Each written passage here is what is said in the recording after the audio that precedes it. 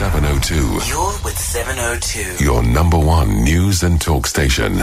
Now, since 2014, the Equal Education,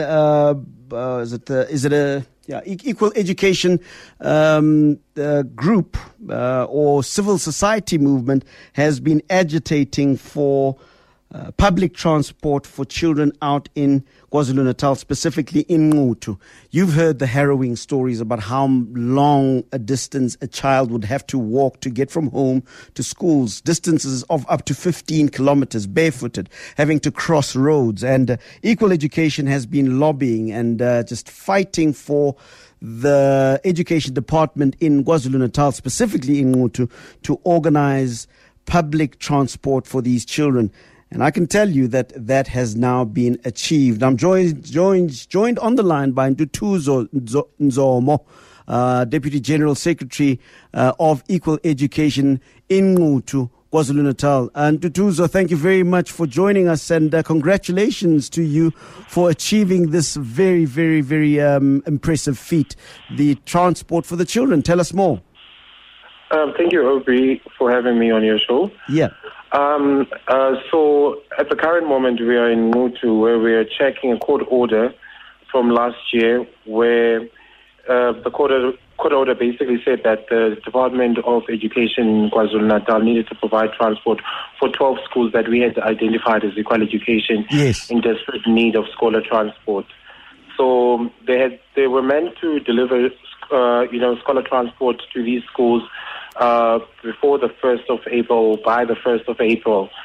So since schools were closing and the 1st of April in 2018 was on a Sunday, they then committed to providing buses on the 10th of April. So that is why we're here at the current moment. And we've been checking all of the schools that the department was meant to provide scholar transport to.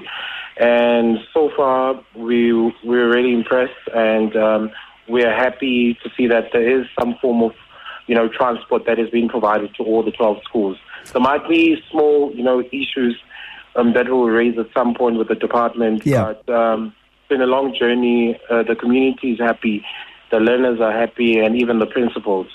Sure. Nquthu, you say 12 schools. What sort of distances will they be covering for the children? I mean, we've heard the stories coming out specifically from Nquthu of children having to walk great distances, having to wake up very, very early, often with empty stomachs. What sort of distances are we talking about here that are going to be covered by these buses? Well, it varies from school to school and from learner to learner.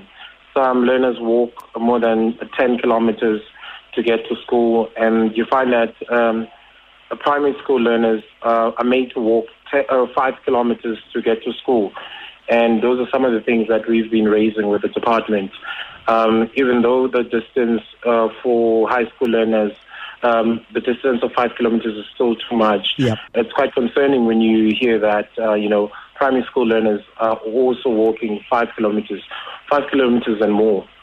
So that's basically some of the information that we've been able to collect. And we are currently reviewing the report that was submitted to the court and to our lawyers by the state attorney, where they explain how they were able to distribute transport to the 12 schools. And they do actually talk about the kilometers that they use to determine which learners require transport in those different schools. So will your initiatives, specifically with transport, but perhaps with other amenities required at schools, like flushing toilets, you know the story, of course, about the children that have been dying and drowning in pit latrines and that sort of thing, will your efforts be rolled out to the rest of the country, and will you be looking at things such as pit latrines, for example?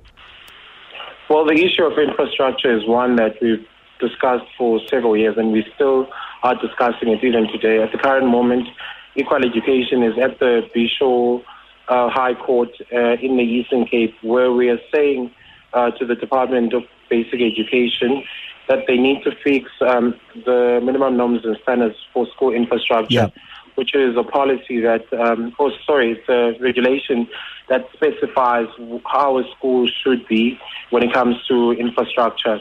So the issue of Nquthu is an issue that is part of the bigger campaigns that we do as equal education. Because even in the Western Cape, we're currently trying to tackle the issue of safety, safety in schools, etc. All right, Nquthu Zomo, thank you very much, sir, for the great work that you're doing, and all strength to you, sir.